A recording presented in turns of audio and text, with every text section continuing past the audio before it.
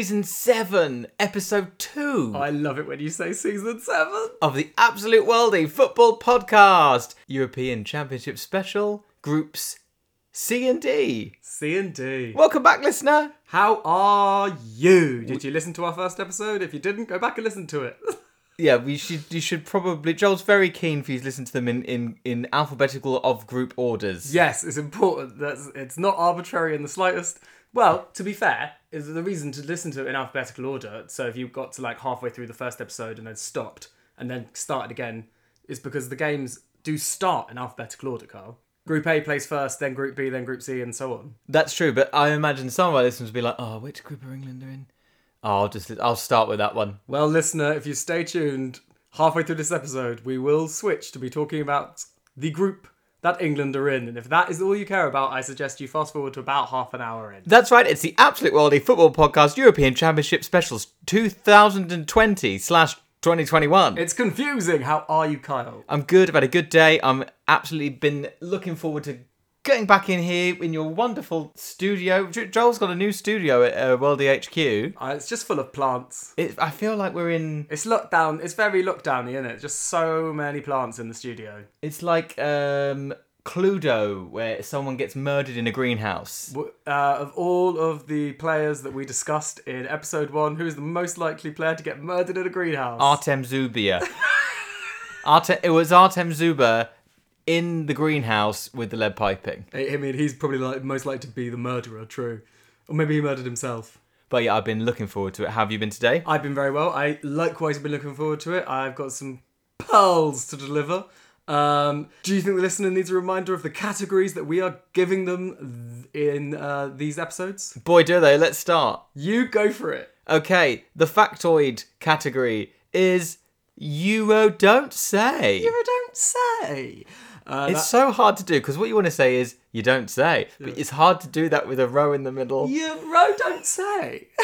That was better. Thank you. That's a factoid. That's the kind of thing that you might come up with in the pub just to surprise people with a little factoid. It could be about football. It could be about politics. It could just be about the country in general. The second category, of course, is Barnier Stormer, the player who's going to have a barnstormer of a tournament and be the best for that team. None of them will actually be Michel Barnier. He is not playing in this tournament. Allegedly. He's played in another tournament, if you could call Brexit a tournament. The tournament of Brexit. I think he probably got to the final and won. Yeah. On golden goals. Politically witty. What's the third category? It's for the player that's had a bit of a dud. Maybe they have a moment of absolute losing their headness, confusion, catastrophe. It is continental. And we've thought about it and we've stuck with it even though we're not sure about it. We can't change it now. There's too much recorded to change it. If you're offended... Write in. Write in. We'd love to hear from you. You can tweet us at Worldie Podcast. You can email us, absoluteworldiepodcast@gmail.com. So, yes, that's the third category. And the final category, of course, is the reason you listen to this podcast. It's You've Pulled. Which is for the attractive member of the team, of each team, the player that takes our quite literally takes our fancy. And we will be giving you 24 of the hottest football players around for you to perv over during these European Championships. I spoke to one of our regular listeners earlier today and told them, we're doing categories again. And they said, who's going to be your Hot to Trotsky this time? Yeah, someone remembers from 3 years. Is Hot to Trotsky the best thing we've ever done on this podcast? I think Hot to Trotsky was the reason that people listened to us to begin with, and probably those listeners that we've kept for the last 3 years have only stayed with us for something as good as Hot to Trotsky, and we've never matched it. Well, we're matching it now with You've Pulled. You've pulled. That sounds more like you're a northern farmer. You've pulled. By gum. You've pulled. Well, listener, let's... Shall we crack on with Group C? Yeah. Let's do it after this. Kickball with football, yeah. Let's see what Group C has to offer. That was disappointing, wasn't it? Let's see what Group C has to... Will be. There you go. Woo! So, Group C. I think there's only one real place to start in Group C, and that is with the biggest team on paper in Group C, and that is, of course, the Oranje. It's the Dutch. The Netherlands team. Holland. They have so many names. Any more? Can't think of any off the top of my head. That'll do. Tulip bunches. Wow! Cool stuff! So, Kyle, I've got a Euro Don't Say. Euro Don't Say. About Holland, and it's a good way to kick off this second episode because as we, in the last episode, only really mentioned it once, it's COVID related. Holland have become the first team to have to ask a player to leave the squad because of COVID. It was always going to happen. Your face. I'm so happy because I knew you didn't know this. It was always going to happen, wasn't it? I mean, it's inevitable, right? That at least one player was going to have to go into isolation and then they wouldn't be allowed back into the team. You don't say. Euro Don't Say. Good enough reason, listener. If you're one of those people, who I'm sure we have some of them who are going, why is this tournament happening? It is insane. Well, here's the proof in the pudding. So, it's the first major coronavirus-related withdrawal from the tournament. It is the goalkeeper, Jasper Cillessen. Oh, he's a big deal. He was their starting goalkeeper. He plays for Sevilla in Spain. So he tested positive last week. He's been in isolation, but obviously all the teams are now in their camps. They're now training together. They're now living together. And the Dutch manager, Frank de Boer, has said he missed an important part of the preparation. We don't know how long it will take until he's 100% fit again. I don't want to take any risks in that respect. We're on the eve of European Championships, and I want to be sure. Jasper Cillessen has been told he is not welcome back to the Dutch squad. He's gone. Have they called up someone else? So, normally, listener, what happens in a European or European Championships or a World Cup is when you've named your official squad, you can have some standbys with the World Cup. And normally with the European Championships, they've not done that this time. They've just said, because of COVID, you can replace anyone any time. So they have called someone up. They called up Marco Bizot, who's a 30-year-old AZ Alkmaar goalkeeper who only has one cap. Holland are playing all their group games in Holland. We covered that last episode. We did cover that Amsterdam. last episode. But their starting goalkeeper won't be there. What does this mean? I mean, what's exciting, I think, for a Euro Don't Say, I mean, I know it shouldn't be exciting, it's really bad, but we are talking about very fit, athletic people, so hopefully there's no, controversies in this statement. But, if this starts happening, if players start testing positive for coronavirus and having to isolate and then leave the tournament, anything could happen. We could be just seeing, completely new squads by halfway through. Couple of thoughts. Yes, go. Why aren't these people being vaccinated? That's my first thought. Well, you can still test positive even after vaccination. Second thought, since you answered that so succinctly, what do they have to bring in like for like? Well, let's say Harry Kane gets corona. Can we do we have to bring in another striker, or do we think, it's our chance to bring in Ben Godfrey, that defender that we like? I guess there's no rule. Must be a goalkeeper rule. You always have to have 3 goalkeepers. I've always wondered about that. Why do you always have to have 3 goalkeepers? I think it's to do with fair play. If you have an injury to a goalkeeper during a game, but then you only need one. But then if they both get injured and you're in the other side of the world, and you have to play a defender in, you'll forever the fans will say, "Oh, well, we've got a plethora of goalkeepers back home." Yeah. Well, anyway, they have called up another goalkeeper, so that is my Euro Don't Say. It's the first corona victim of the tournament. Listener, if you're in the pub and Holland are playing, you can say Jasper Cillessen would have been starting for them in goal, but he got coronavirus and the manager decided it was too much of a risk to bring him back into the team. I was going to say, you could say, that was a bit cruel on Cillessen. Nice. That was, I'm not even going to explain that. If you know what that means, then you know what that means, and if you don't, then you don't. So, Tim Krul is the second goalkeeper for the Netherlands, and one time they brought him on as a sub for a penalty shootout, and they won. Barnier Stormer, in the absence of injured captain Virgil van Dijk, who will not be playing, a real victim of the tournament being moved back a year. He was the best player in the world this time last year, and now he's not playing. So in his absence, they will be captained by Gigi Wijnaldum. Did play for the same team as Virgil van Dijk until he moved this summer. He plays for Liverpool, obviously. Box-to-box midfielder, runs up and down the pitch, gets up and down the pitch, helps out the defence, helps out the attack. He scores goals, he makes goals. Let's be honest, he's going to make something of himself in this tournament. The time is right for him to prove himself as one of the best midfielders in the world. He will be the Barnier Stormer, and he's got big shoes to fill with Virgil van Dijk taking over the captaincy. I like how you've gone from suggesting a potential Barnier Stormer to just declaring that, don't worry, listener, they will be the best player. I think so, yeah. I think I like your confidence. He's certainly, I mean, if you're about to move on a free transfer, you've still got something to prove, I think, because people will be like, oh, well, obviously you're going to take him, he's free. But he is a absolutely quality all-round player. Yeah, I think there's hope there. Continental, Frankie de Jong. Quintessential Dutch footballer. Tall, graceful, superb with the ball at his feet.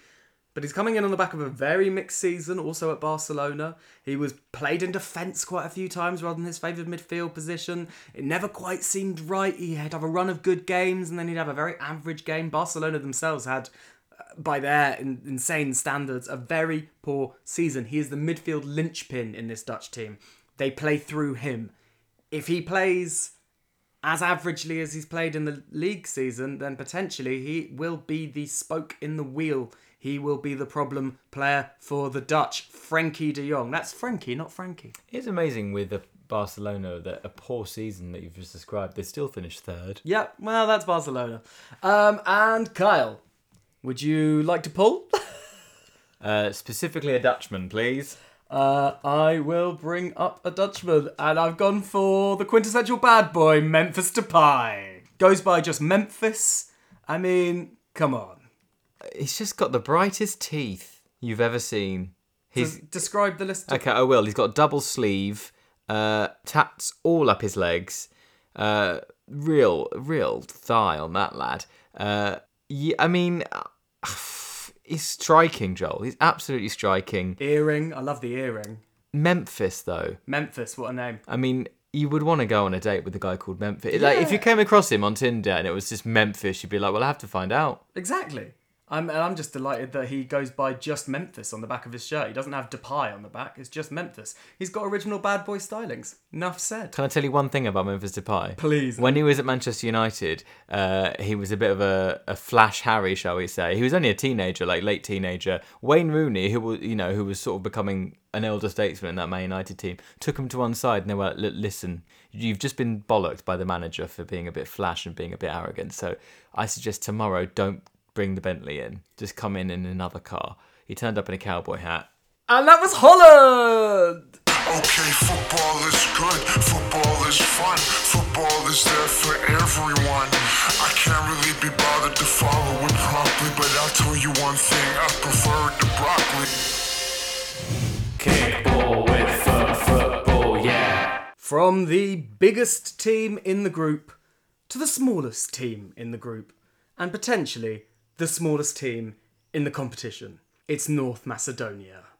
I could not be more excited that North Macedonia are playing in this competition. It's the first time they've qualified for anything since they became a country in 1991. Frankly, they weren't even a country in 1991. They were a country called Macedonia, former Yugoslavian Republic of Macedonia. Yes, FYR. Yeah, and then they only became North Macedonia in 2019, so they've only really existed for 2 years. It's an amazing story because they're only really here because of yours and I favourite thing, the UEFA Nations League. It's fun. It's fun, and full of facts. So basically what UEFA did was they decided that the minnows were not getting enough of an opportunity to qualify for the tournament. Part of the expansion to 24 teams. They wanted smaller teams in as well as bigger teams. So they decided that some of the lower teams in the Nations League, or the winning team from the lower bit of the Nations League, could qualify for the European Championships. And welcome, and that's my first bit of my Euro Don't Say, welcome to North Macedonia. That was really well described. I was worrying about that. About how I would describe it. Yeah, because the Nations League is so faffy, but that was well done. It's like having a wild card for Wimbledon. Yes. But that player has to be amateur. Yeah, pretty much. And that's my... Sorry, North Macedonia. Yeah, sorry, North Macedonia. If you are North Macedonia listening in, sorry if we're bad-mouthing you. I mean, the fact is they are there technically to make up the numbers. However, that's what everyone thought. But my Euro Don't Say is that they may well punch above their weight. And the evidence for that? Just a little result called Germany 1, North Macedonia 2. When was that? In your dreams? Nope, it was just a few months ago. What? Yep, North Macedonia beat Germany in a World Cup qualifying match. Don't worry about it, listener. Yes, there's World Cup qualifying happening at the same time as the European Championships. We move on. COVID is the answer to that question. Yes, they beat Germany, Kyle. In football? In Germany. Goals from Goran Pandev and Elif Elmas won them the game 2-1. The might of German football, the multi-time World Cup winning team, they beat them. OM North Macedonia. It's an extraordinary thing. The coach said, "These lads have made North Macedonia proud against the winners of 4 World Cup titles and 3 European Championships. We've never beaten a team with so many titles. Now we just have to get some rest as what we have accomplished still hasn't sunk in. Hopefully it has by now and they will be ready for Group C." Would you like to hear their Barnier Stormer? Yep. Goran Pandev. So you mentioned him already. Now, it's interesting because there seems to be a trend at the moment, Joel, of famous footballers and their sons. Now, Goran Pandev, of course, was a famous footballer in the noughties, and this is obviously his son, Goran Jr. Oh no, Kyle. You couldn't be more wrong. He's still playing? He's still playing. He is 37 years old. Wow. He is 2 years older than us even. Now, he is ancient. Yeah. He is an old, ragged old donkey of a footballer. So there's an interesting thing here, which I think you'll notice the pattern with my Barnier Stormers and my Continentals. Basically, the oldest person in the team is either going in one of the 2 categories. Hero or villain. Yeah. So he's 37 years old. He's a versatile striker, although basically he plays as an attacking midfielder nowadays. He plays a bit deeper because he hasn't got the pace to be up front. He moved to Italy in 2001. Where he won the Champions League with... then he won the Champions League with Inter in 2010. And either side of that, he played brilliantly for Lazio and Napoli. He's arguably the greatest Macedonian footballer of all time. He's their most capped player and leading scorer by a country mile. Does it count that... Does he keep his caps going from FYR? Yes, he does. And before then? No. No, he didn't play for Yugoslavia. He's not quite that old. But he is old. He's lived in Italy more than he's lived in Macedonia. Absolutely. Yes. It's a fairy tale because he's one of those players who, if you know anything about football, listener, you'll have heard of him, you'll have liked him. He was constantly linked to big British clubs for 20 years. It just never happened. I just want him to do well. The James Nesbitt of football. Absolutely. Don't understand that reference, but I'm going with it. Hairline. With you. James Nesbitt had a hair transplant. Goran Pandev should have got one by now. Continental! It's Ezgian Alioski! So, Alioski, you know who he is. I thought he'd be your EU pulled. I mean, he's not... Oh, yeah, good point. Damn, I forgot about him. Oh, no. I'm going to look stupid when we get Let's there. ignore that. No, let's just go back. Oh, no, it's fine. I've just forgotten that he exists. Oh, I didn't look at a picture of him, to be honest, when I wrote this down. He's hot. So, he's been a revelation for Leeds this season, let's be honest, right? He's been a fundamental feature for a Leeds team that have taken the Premier League by storm in their first year back. But Kyle, Yes. what do we all know about Leeds? They run and run and run and run Alioski. Alioski? Cool. Sure, thank you. Will he be exhausted? If you've been experiencing the coaching techniques of the infamous Marcelo Bielsa, who demands 3 training sessions a day and a training session on match days as well, will this be too much for him? Will he collapse on the touchline, having run himself into the ground? You would think he's probably in the top handful of their best players Yes. by nature of being a Premier League player. Yep. Playing at the top level. They're going to rely on him. I really hope I'm wrong. I mean, Leeds have a horrible habit of having a go at pundits who say their players are getting tired. So let's hope they don't listen to this. Do you know what they call him in Leeds? What? Gianni Alioski. Nice, Gianni Alioski. Yeah, it's good. I like it. Well, I hope I'm wrong. I hope he's got the energy to burn and he lights up that North Macedonian wing. Gianni be good. Thank you very much. EU pulled, which should have been him, and I completely forgot he existed. So instead, it's Elif Elmas. They're not the most... I'll be honest, and I mean this with no disrespect. They're not the most attractive team. No, that he looks okay there. He's not Yeah. unattractive. Go, well, tell the listener what you see. I see a sort of young man who's got absolutely not an ounce of facial hair, but lovely fringe. He looks about 17 years old, but he is older than that. Yeah, no, I'm aware of him from his Napoli days. He's not a bad player. He's still with Napoli. He's a good player. I'm going to be honest. He's good looking for an extremely baby-faced schoolboy. Yeah. Yeah. So maybe look out for him. He will be starting. So unlike my normal you've pulled, you'll actually be able to see him play if you watch a North Macedonia game. That's Elif Elmas. He looks like one of the younger Peaky Blinder brothers who still looks innocent but has killed. And that was North Macedonia. I wanna kick you in the face. Moving on in Group C. Moving on up. Yep, it's Ukraine, Kyle. It's a interesting team. So, Euro don't say. Let's be honest. What do we know about Ukraine in the last few years? War. So Ukraine, in eastern Ukraine, are still fighting with Russia.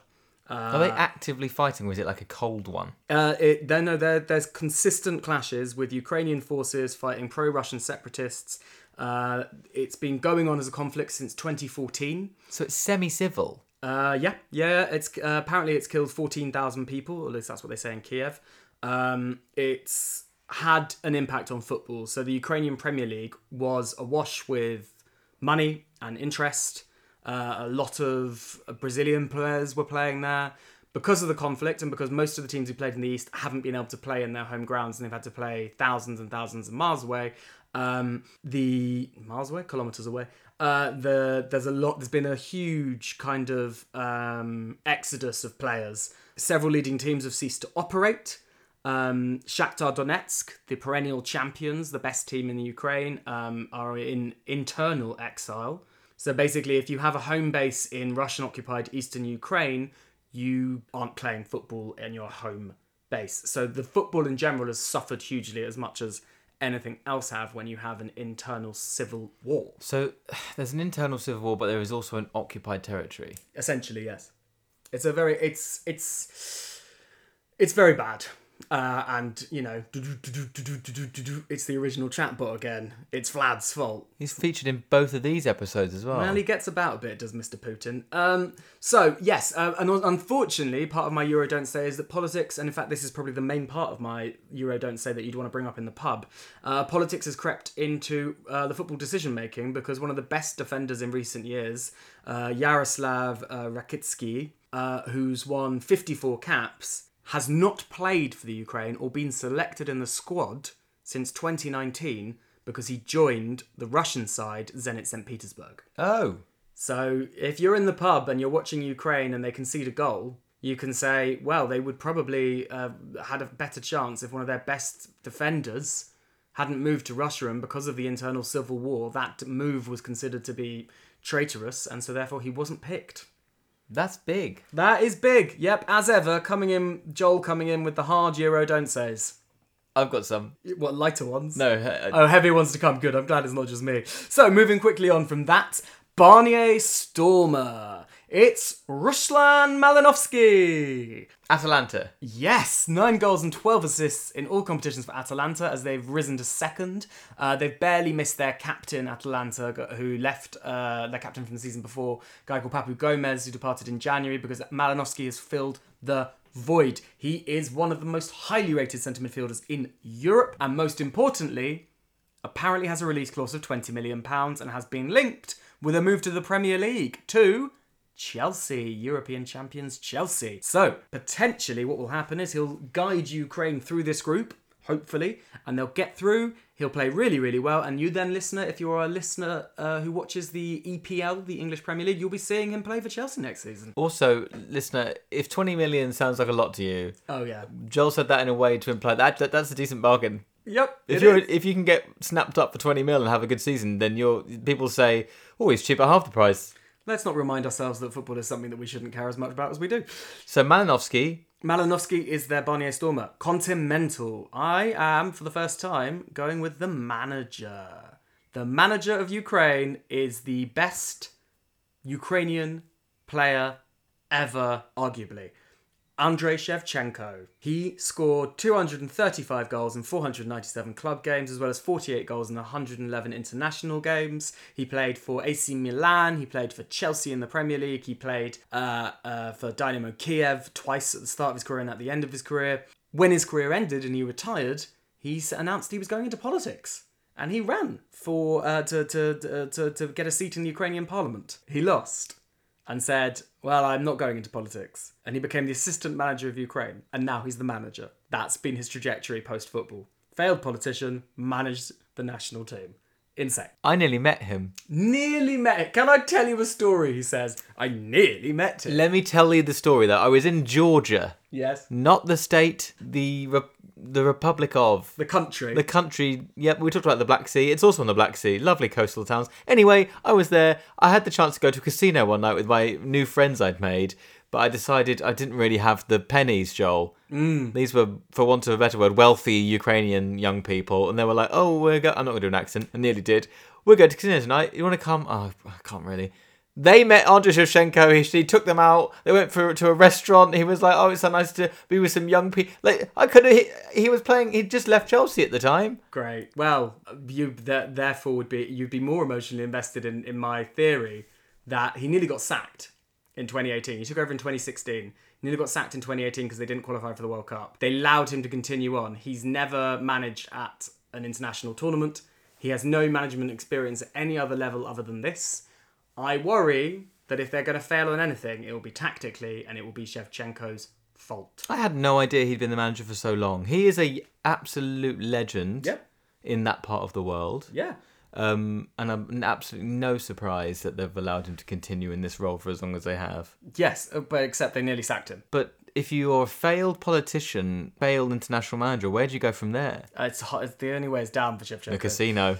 Potentially. So, you've pulled. It's Roman Yaramchuk. He's tall. He's got blue eyes. He scores goals. He scored 20 this season.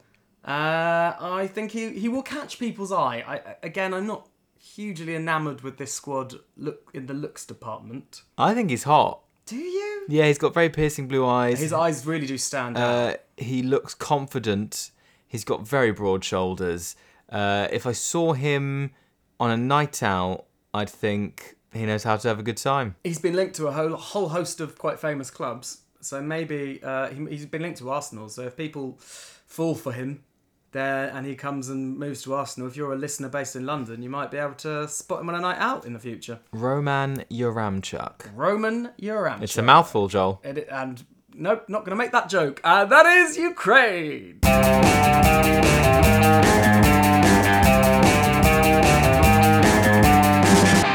And to round off Group C, it's Austria. Austria, Kyle. What do you know about Austria? Austria. I once drove through a service station in Austria. It was all right. Cool. So my Euro Don't Say is it's a bit like a classic worldie. This it's a famous game from a major international tournament. It's been known as the Disgrace of Gijon. It happened in 1982 in the World Cup, not the European Championships, between West Germany and Austria. I'm guessing it was in Spain. It was in Gijon, Spain, indeed. On the 25th of June, 1982. So the match was the last game of Group 2. And the other teams were Algeria and Chile. Those are the 4 teams in the group. The outcome had already been figured out. Algeria were ready to go through with Austria. Okay. So Austria and Algeria were in the top 2 positions. The only thing that could stop that was if Germany beat Austria by 1-0 or 2-0. The first 10 minutes, Germany are all over the Austrians. Like a rash on toast. Thank you. Are they enemies or friends? You're about to find out. So the Germans are really going for it. And they score a goal. The remaining 80 minutes, neither team tried. They passed the ball around. The Austrians were already through. It was Algeria that lost their place. Algeria. And they both knew that. They knew that. The Austrians, it's why it's the disgrace of Gijon. That is disgraceful. The Austrians did not try, and the West Germans, knowing that they'd taken a 1-0 lead, did not need to try either. So they just, all of them just pass the ball around. And it's the reason why now the last game of the group is always simultaneous. They both kick off at the same time. Because otherwise people can figure out what result they need and then just play for that result. So if both teams know that they're fine with a draw, they'll just play for a draw. Imagine being in that stadium, having bought a ticket for that game. Yep. Imagine being like 6 years old and being like an absolute ardent fan of Austria. Apparently the Spanish fans in the crowd were chanting, "Why don't you just kiss?" Germans and Austrians. I mean, what a great Euro don't say that is. That's really cool. Yeah, horrible. I'll never forget the disgrace of Gijon. Or as I called it, Gijon. Disgrace of Gijon. Bardier Stormer, it's Marcel Sabitzer. The RB Leipzig. A lot of players that I've picked out over the course of all these groups play for RB Leipzig. Interesting. Anyway, the RB Leipzig midfielder, he's 27. He's established himself as one of the finest all-round attackers in Germany. He's fantastic with free kicks. He's got technical flair. He's got quality. I can see him not just pushing Austria forward out of the group, but getting a big money move this summer. He's a very good player. Yep, very exciting. I think he's also, he can play deep, he can play further forward, he can play wide. He's fundamental to the way that Austria play, quick on the counter-attack. I'm excited for him. Marcel Sabitzer. Marcel Sabitzer. Continental, controversial, David Alaba. Alaba. I broke then. David, if he's pronouncing it wrong, we're sorry. Alaba. Alaba. Great. David Alaba might be Austria's best ever player? ? He has been controversially left Bayern Munich for Real Madrid this summer. He allowed his contract to run down, kept saying he'd sign a new one. He didn't. In the last couple of days, his father has just come out to defend him because there was a story leaked to the German papers by Bayern Munich saying that he'd asked for 17 million euros a year, and his father has denied that story. Having said that, he has left Bayern Munich, he's signed for Real Madrid, he can play left back, left wing, centre back, centre midfield, he's extraordinary. If you've ever seen him play, listen, you'll know he's just a beautiful football player. However, will those off-pitch distractions get to him, Kyle? 17 million euros, they're calling him greedy. Is he going to be distracted? Is he going to ruin it for Austria? Continental. Who knows? We'll find out. Finally, EU've pulled, and I'm afraid it's the first time I'm also going to keep it with one of my players I've already mentioned. It's Sabitzer again. Sabitzer. He looks like an androgynous model with a goatee. Yeah, he's got a sort of almost a Jackson-esque nose. And I'm talking about post-surgery, which looks odd on a man of his sort of muscular stature. But, I mean, he's not an unimpressive man. I think if you imagine him without the beard, he is actually, without the beard, he's really, he's got that kind of modelly, androgynous, very sharp-featured, you could imagine him going down a catwalk in a dress. Sharp is the word. Yeah, but then as soon as you add the goatee, it becomes even more interesting. I think he's a fascinating person to look at. I look out for him, listener. Listen, if I pulled him on a night out, I would not be going home unhappy. And that, Kyle, is the end of Group C. Can I just say well done? Thank you. I think Group C, and listener, you might have gathered this from the teams involved, is probably the least attractive prospect of a group. It's pretty dull. Netherlands, North Macedonia, Austria, and Ukraine. It just bores me saying it. Well, I extracted some good stuff out of it. You did. Fantastic stuff. The Netherlands are sort of traditionally sexy football team. The other three, dull as dishwater. Great stuff, Joel. And I just want to say, if you start your career at Dynamo Kiev and you finish your career at Dynamo Kiev, have you made a chicken Kiev sandwich? And that was Group C.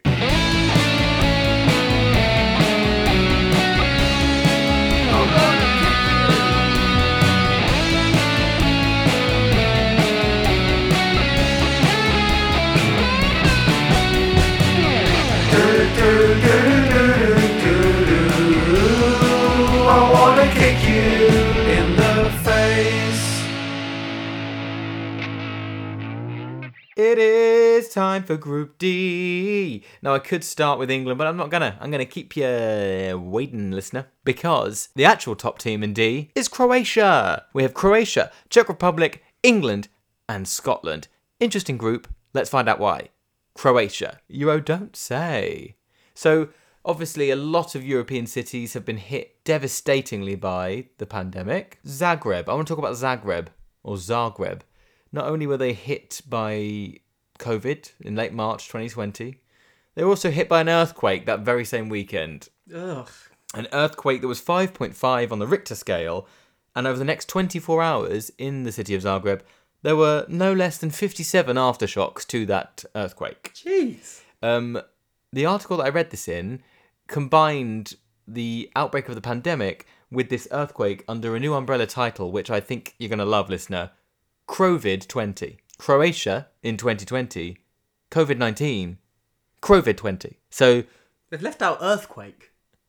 I don't know. Maybe vid is Croatian for Crovid-quake? Crovid-quake. Whatever you want. Earth-Crovid. So, that is my Euro Don't Say. That is big. That is big for Croatia. That's tough. And I want to know, will the national team be leaving tremors in their wake this summer? I'm going to say probably not. Now, you will remember from the World Cup, listener, England and Croatia played each other very, very recently on the national stage. I was in Spain. I missed the game. I sent voice notes to Joel. We put them on the pod. It was very emotional. That was England's last biggest game, really, of import. And they're playing Croatia again. That's exciting. Croatia, I would say, are a team lessened in their quality in their squad. England, we'll find out in a bit. I'm going to go with the Continental first. Please. Dejan Lovren. Oh, no. I want him to... At some point, things have got to go right for Dejan Lovren. Dejan Lovren has... A lot has gone right for him in his career. He's made a lot of money, Joel. Let's not forget, he's a professional footballer at the highest level. He's played in several of the major leagues of Europe, and he's won the Champions League. This man is no slouch. But what he is a bit of an egotist. Yeah. Now, after they beat England in that game that I missed, Dejan Lovren said, well, surely now everyone can realise that I'm one of the best defenders in the world. He didn't put this on social media in a sort of like guarded way.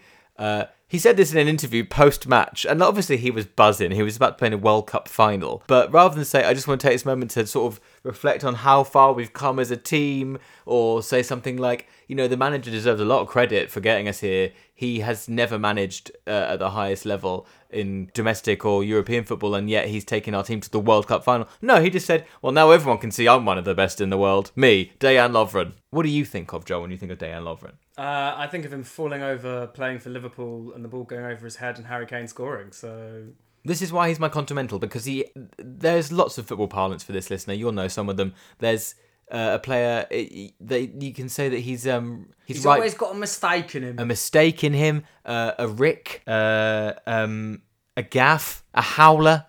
These are all defensive or player mistakes that can ruin a game or a team's chances. Dejan Lovren makes at least one a game. I'm thinking he's going to make one in this tournament. Continental. Barney Stormer? Please. Borna Barisic. Heard of him? No. He plays for Rangers. He's a left back. He wasn't in the squad last time when they got to the World Cup finals. He's new to the team, but he's not a young player. He's experienced. Rangers were unbeaten this season, Joel. Teams don't go unbeaten a lot. No, that's unusual. He's a defender from that team. Is he going to bring his unbeatable, indomitable spirit to the Croatian national setup? Is that what you're saying? I think he's going to start for sure, and Amazing. I think that he's going to definitely shore up their defence. And I would also say their games, two of their games are in Hampden Park in Glasgow, so Right down the road from where he plays his football? he's going to feel right at home. What's his name again? Borna Barisic. Borna Barisic. He wasn't born a Barisic. His first name is Borna. You can try rolling the R if you want to. Borna Barisic. Oh, an accent there. Wasn't intentional. That's our Barney Stormer. And you've pulled. I've pulled. Who have I pulled? Duye Kaleta Car. I'm going to have to hear that again. Duye? Duye Kaleta Car. Yeah, Kaleta dash car. So I don't know where it's double barrel. I don't know what the double barreled system is in Croatia. No, neither do I. It's an unusual Croatian name. But here he is. Oh, Kyle. You've nailed that one. He's incredibly good looking. There's clearly a big football move to have a full beard, listener, high cheekbones, smouldering eyes, bit of a floppy fringe, and shave out the sides of your head. Yeah, the fade beard combo does wonders for your cheekbones, turns out. Great shout. Say his name again for the listener. Duye Kaleta Car. I will see him later, and if he wants to do it in the car, we can. That's right. I don't know nothing about football. Kickball with football, yeah. Next up, it's the Czechs. Ah, let's check in with the Czechs. Next up, let's check in with the Czechs. Nice. Thanks, Joel. I came up with that all on myself. It's the Czech Republic or Czechia. Right. Now, I don't know about you, Joel, but when I was doing my research for this pod, I love a map. Yeah. I think there's an inner cartographer in me bursting to come out. I went straight to Czech Republic to remind myself of where it is, the local rivals, etc. Didn't say Czech Republic. It said Czechia. I think that's probably how they say it in the Czech Republic. You're wrong. Oh, what do they say in the Czech? Oh, in the Czech Republic they say Bohemia. They have done in the past, but they don't say that anymore. They say Česko. Oh, wow. But Czechia has been decided as an international shorthand version of the Czech Republic, only as recently as 2016. Now it's appearing on maps. They're trying to give it as an option so that people like us, when we say the Czech Republic, can now just say Czechia. It's not catching on. Czechia, mate. I love it. But I love it. Czechia's better. And you can then say a Czechian rather than saying, oh, he's Czech. I guess Czechia's quicker. Let's Czechia in with Czechia. So, yeah, I mean, the progressive football pundits amongst us, Is that you and me? We are very much the progressive football pundits. I was thinking more of your sort of Jermaine Genus or maybe even your Owen Hargreaves, but I was hoping someone this summer might start using Czechia. It's unlikely. Yeah, sure. Most of these men are in their 50s and they like the old names. So don't expect to hear Czechia very often. But hey, you're in the pub. Maybe it's a 0-0 ball draw with Croatia and Czech Republic. You can say, they'd rather be called Czechia. But I've got a quiz for you. Oh, thank God. I genuinely thought that was the end of that. Talking about shorthand and longhand, Yeah. let's do some countries. What's France? I can tell you France is a shorthand. La France. What's the longhand? La France. No, that's just France again. That's what they call it. They call it La France. It's the French Republic. Oh, wow. Le République de la France. I'm not asking you for the version spoken in the language of the country. I'm talking about the international shorthand or international longhand. China. The People's Democratic Republic of China. I think it's just the People's Republic of China. Oh, right. And the UK? The United Kingdom of Great Britain and Northern Ireland. Correct. And that was my Euro Don't Say. Barnier Stormer? I mean, quickly. Thomas Souček. Oh, great shout. Love Thomas Souček. He's been one of those, when you see I've got so bored of football this season, and he's one of the players that made football more exciting. He is West Ham's best player. By far. He is Czechia's best player.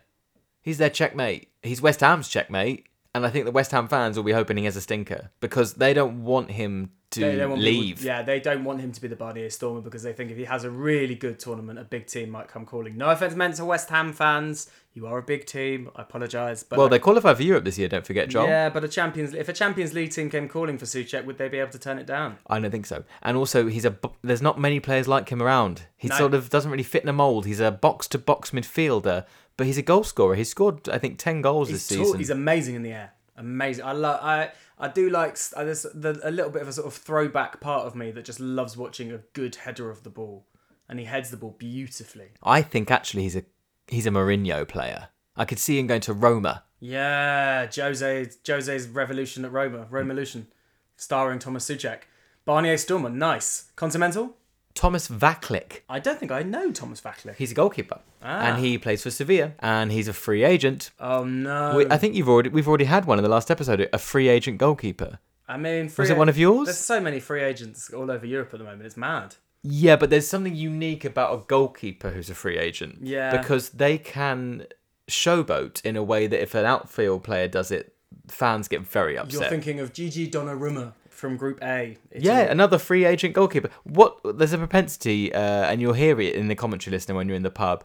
A goalkeeper makes a save in a sort of extravagant / flamboyant way that is not strictly necessary, and the pundit will say, "Don't know what he's doing that for. It was a save, mate," because he'll either knock the ball away and throw his legs in the air to make it look like the ball was hit 150 miles an hour, or what other things. I love a good old sort of swan dive, like you really bend your back.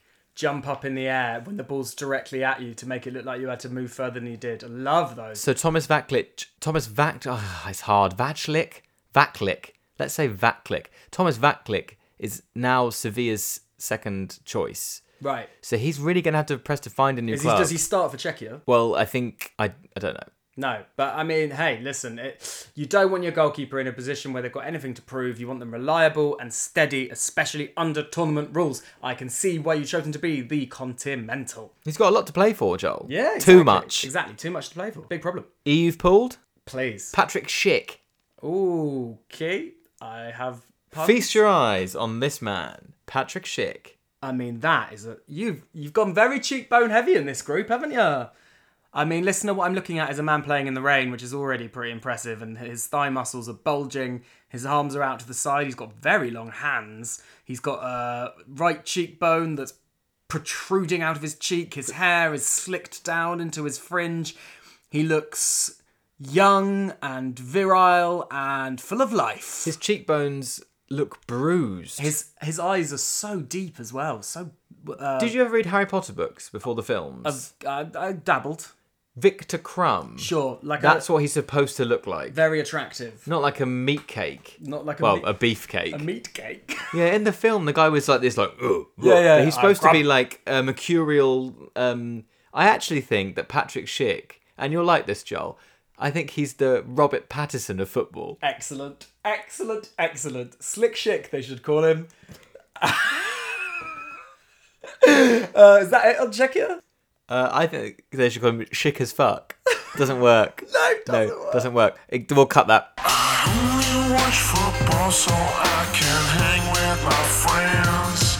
It's nice to be included sometimes. Kickball with football, yeah. We'll go on getting bad results. It's coming home. It's coming home. It's coming. What's coming? Oh my God, it's England. We're here. You might not even be English. You might hate England as a country and as a football team. But we've finally got to the Three Lions. Joel, it's England. Yeah. It's Gareth Southgate. It's Gareth looking back on where we first met. Southgate, you're the one. You still turn me on. Football's coming home again. I forgot how much I like that. Now, Euro don't say. This is for you, listener. This is the fact that you probably don't know, but you're sort of vaguely aware of. You've heard it probably in the paper or someone at work by the water cooler. This is basically a home tournament for England, really, isn't it? You're like, don't know what that means. Football's coming home tournament? It's always coming home. What it means is all of England's group games are at Wembley. That's very unfair, isn't it? Of all the Dutch... I'm not done, Joel. Oh, gosh. The last 16 game was supposed to be in Dublin. It got moved to Rome. So that game's not in England. The quarter-final, if England finish top in the group, is at Wembley. The semi-final is definitely at Wembley and the final is at Wembley. So they could play every single game bar one at Wembley. Yes. What an incentive. With English fans. I mean, it would be pretty impressive. That's why Euro don't say. I mean, Euro don't say England having a home tournament. I mean, it's the cards are stacked in their favour, as they always are. Why are you rolling your eyes? Oh, it's just England. It's just the expectation. I'm done with the They were listen. Don't get me wrong. The World Cup was amazing. England did very, very well. They got very far. Everyone got behind them. There was a bit of a mania gripping the nation. I just can't see it being repeated. The England mania always bothers me. Anyway, continue. You could say that. You could also say that this is the third cultural defining moment for England as a football nation. You got 1966. What happened then? England won the World Cup. Where? England. At Wembley. You've got Euro 96 when we were 10. What happened there? England got to the semi-finals and got knocked out. Where? Wembley. What did it do? It brought the nation together. And what about this year? They get to the final at Wembley and lose again? I'd take it. I would take that. A final? Yeah, sure. Okay, I should reprogram my head. I'm excited about England. England. Tell me about this Barnier Stormer. Oh, no, I'm not moving on yet. Oh, not moving on, right? I just think that, for the listeners, it's quite significant. Like, this is not a tournament solely being played in England, but for England, it effectively is. And we said it after the game against Croatia in the World Cup in Russia. England might never have a better chance to win a major tournament than this in our lifetime. We've got it. Like, this is the best chance an England team could have to have an advantage over the rest of Europe. Will they take it, Joel? Will they take it? To be honest, Carl, if it stops people talking about it the whole time, I'd love them to take it. And also, I think we, together on the pod, witnessed England win a penalty shootout in a tournament for the very first time. We need to have at least one episode watch along for England together so that we can be there when another... We'll do it. We'll watch an episode, and we'll try and get the episode out that same night. How about that? How about that, listener? Okay, it's time for my Barnier Stormer. I don't want to say Kane. I don't want to say Harry Kane. Don't say Harry Kane, then. He was the Golden Boot winner at the last World Cup. This season, he scored or assisted 50 times in 49 games. Don't say his name, then. Say somebody else. It's hard to. Because all the listeners will be thinking, well, obviously Harry Kane's our captain, fantastic. He's all over the papers. He's also in this boring transfer saga. Will he leave Tottenham? Yes. Will he leave the country? No. Will he sign for a Manchester club? Yes. It's drawn out. It's protracted. Contracted. I get those ones Protracted. confused. Contracted would be shortened. That would be ideal. Yeah, please contract Harry. Yeah. Although Gareth said he can't do it during the tournament. Anyway, what I'm saying is, this is a saga you're going to be aware of, so let's look for something else. Let's look for another Barnstormer. And there are so many options. Kane is such a good assister, such a good pass through the ball these days. Let's look at the bevy of players that he can set up to be other Barnier Stormers. Name me one. Sancho. Sterling. Foden. Grealish. Mount. The list goes on. Rashford. These are all... It's a golden generation, some might say. I'm glad you said Rashford last, though, because Rashford is my Barnier Stormer. Oh, please! I want him to do so... Listen, I am so easily swayed by things... Did you know that Marcus Rashford has given more money to charity than anyone else in this country in the last year? I didn't. Did you know that he recently had a chat with Obama? Did you know that he and football journalist Carl Anka just published a children's book? We love Marcus Rashford. So much. Last summer, we were all about Raheem Sterling. We really, really wanted him to have a good tournament. It took him ages to warm up. He didn't quite get there. This year, it's Marcus. If he can be the Barnier Stormer, think of everything he's achieved this year. And think of also the people who hate him. He's hated by a real strong section of the football community. The kind of throwback people. The people who boo players taking a knee. I just want him to do well. Oh, God, you've got me excited now. He's the best of us, Joel. Marcus Rashford is the best of us. I bloomin' hope you're right, and I hope he supplants Kane and becomes the England captain for years to come. And in a post-Brexit age, in a European competition, we just raise him on our shoulders and just say, take him. Leave the rest of us. Sir Rashford, you heard it here first. I've already heard that. Continental! Oh God, who's going to ruin your dreams, Kyle? Who's going to take a great big steaming pile on your English dream doorstep? Another Harry. Well, I mean, I know who it is, but go on. Harry Maguire. Yeah, go on. Why? Because he's injured. Oh no, slabhead! What do England? What does England do better than most nations? Taking injured players to tournaments. They do that a lot. David Beckham.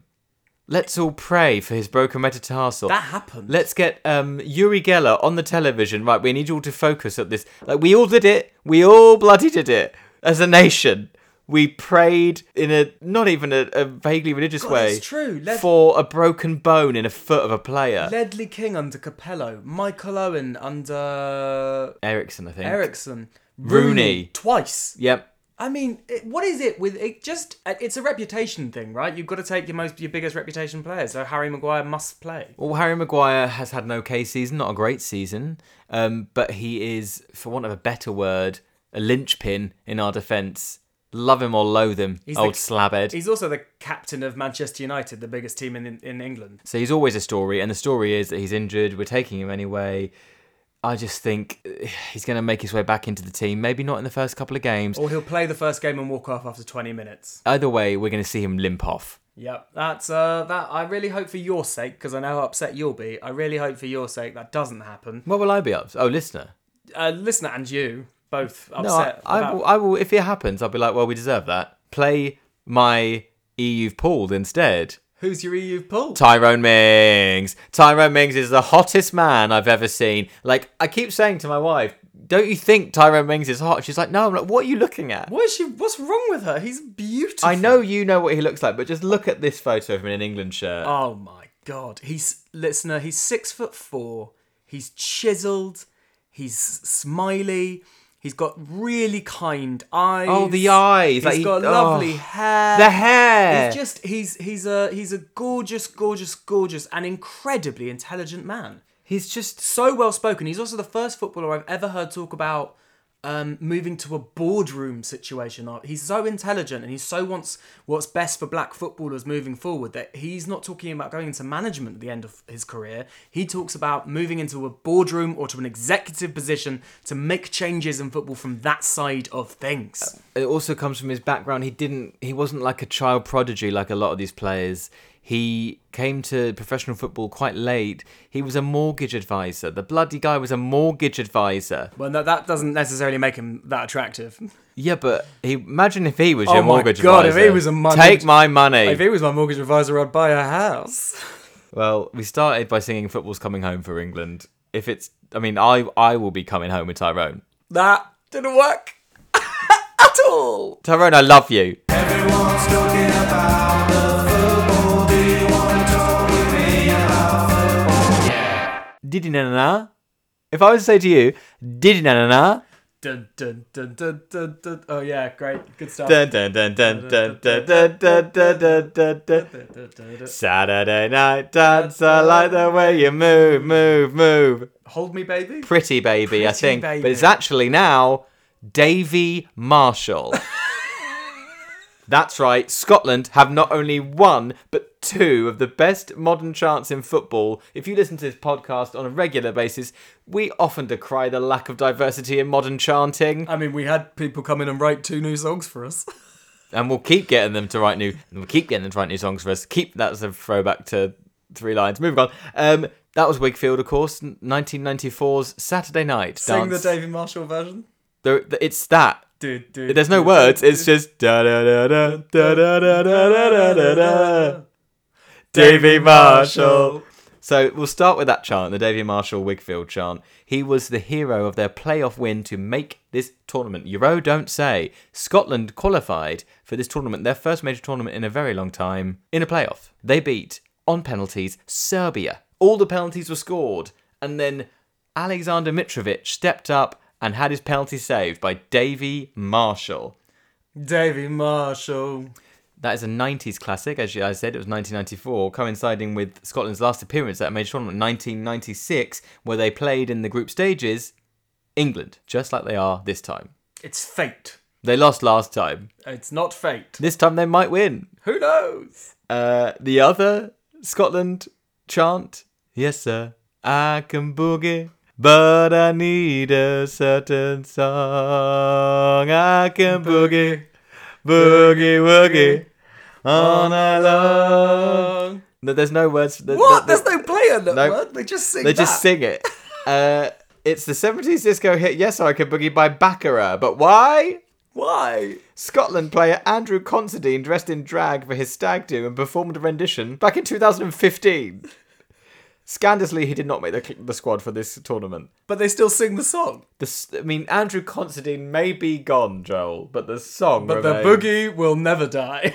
So after they qualified, the players sang it in the dressing room in their pants for hours, and it then passed on to the fans. The Scotland FA Twitter page tweeted this video that went viral of them all singing it, and the hashtag was No Scotland, No Party. Oh, good Which is God. such a good hashtag for their involvement in this tournament. No Scotland, no party. But the party has already been rained on, Joel, by none other than Sadiq Khan. What? Sadiq has said he's implored the Scotland fans not to travel to London for their game against England because of Corona, which is fair enough. But the Tartan Army, they like a party.